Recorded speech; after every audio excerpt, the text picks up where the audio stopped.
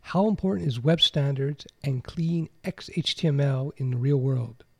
With all these web standard zealots running around proudly placing W3C validation buttons on their websites, you have to ask yourself, does anyone really care about web standards, clean code in the real world?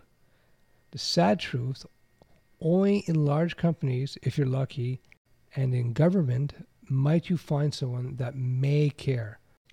The web design community sometimes has a tendency to code itself into an academic dreamland. That's why I attacked the web standards movement in the past. The leaders were misleading the faithful down the path to the unemployment line. Paying web design is really about business. At the end of the day, all this web design junk is there to do is to get out a message. As for business, they don't care about code validation and other nerd stuff that web design zealots have fooled just about everyone into believing really means anything in the real world. For code monkeys out there, there is a light at the end of the tunnel. In the programming world, code quality moves to the front, well, near the front of the line. This is because good code really means faster, more adaptable software. This has a bottom line, think dollars, effect.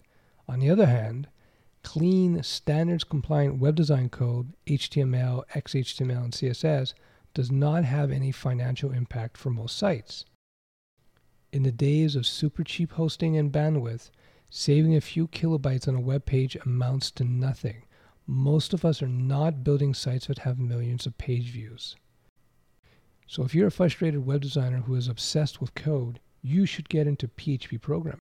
And to help web designers jump into PHP, I've put together a site called killerphp.com with hours of free video tutorials that specifically is designed to take a web designer and help them make that transition from web design into the world of PHP.